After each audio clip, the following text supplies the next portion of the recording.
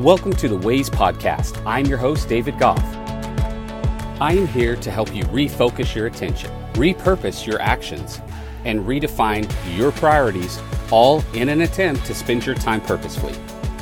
Let's get into it together.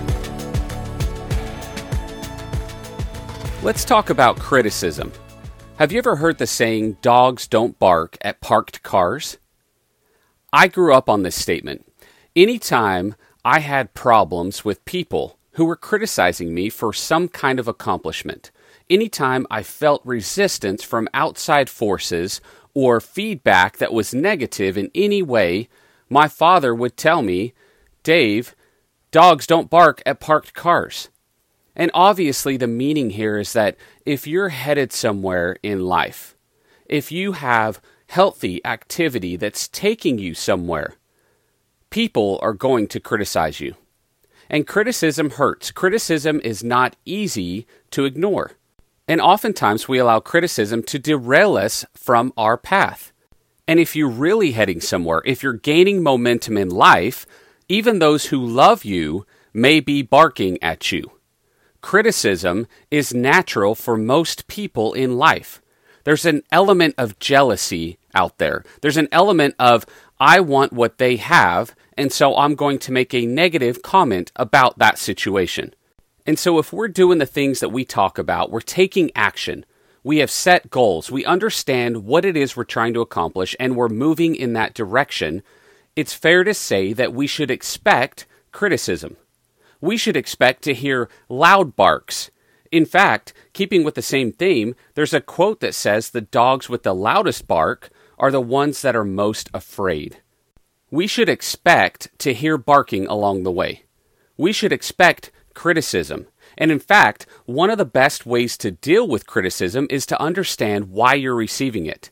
In other words, we should be proud of the fact that people have a problem with what we're doing. And the reason is because something we're doing is attractive to them for them to be able to criticize us. Something we're doing is making them jealous. And while we don't want to make people jealous, we should understand that when we receive criticism, we're receiving criticism because something good is happening. Our activity is showing other people that we're headed down the road and we're making good things happen. So the next time you hear criticism about what you're doing, the next time you feel the dogs barking at you, take a little bit of pride in the fact that you're headed somewhere. You're drawing attention to yourself with activity that is impressive to other people. And while that shouldn't be our motivating factor, we need to make sure that we take caution around letting criticism slow us down.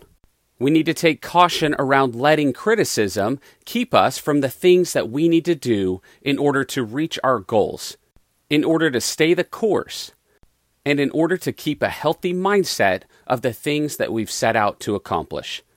This week, I want to encourage you to protect your mindset. Ignore the barking.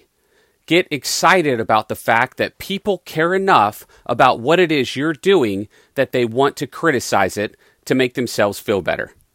You know, there's a great quote by Marcus Aurelius that says, if you are distressed by anything external, the pain is not due to the thing itself, but to your estimate of it. And this you have the power to revoke at any moment. Be encouraged by the fact that you are a moving car. You are getting things done, and you are drawing criticism. Just don't let it get in your way. Stay the course, be you, and do things that you need to do to accomplish your goals. I appreciate you taking the time to listen to this week's episode. If you know someone who would like to hear this, please send it their way. I also want to encourage you to take the time this week to reflect on what we discussed and how you can use it to create new ways of thinking. Let's get after it.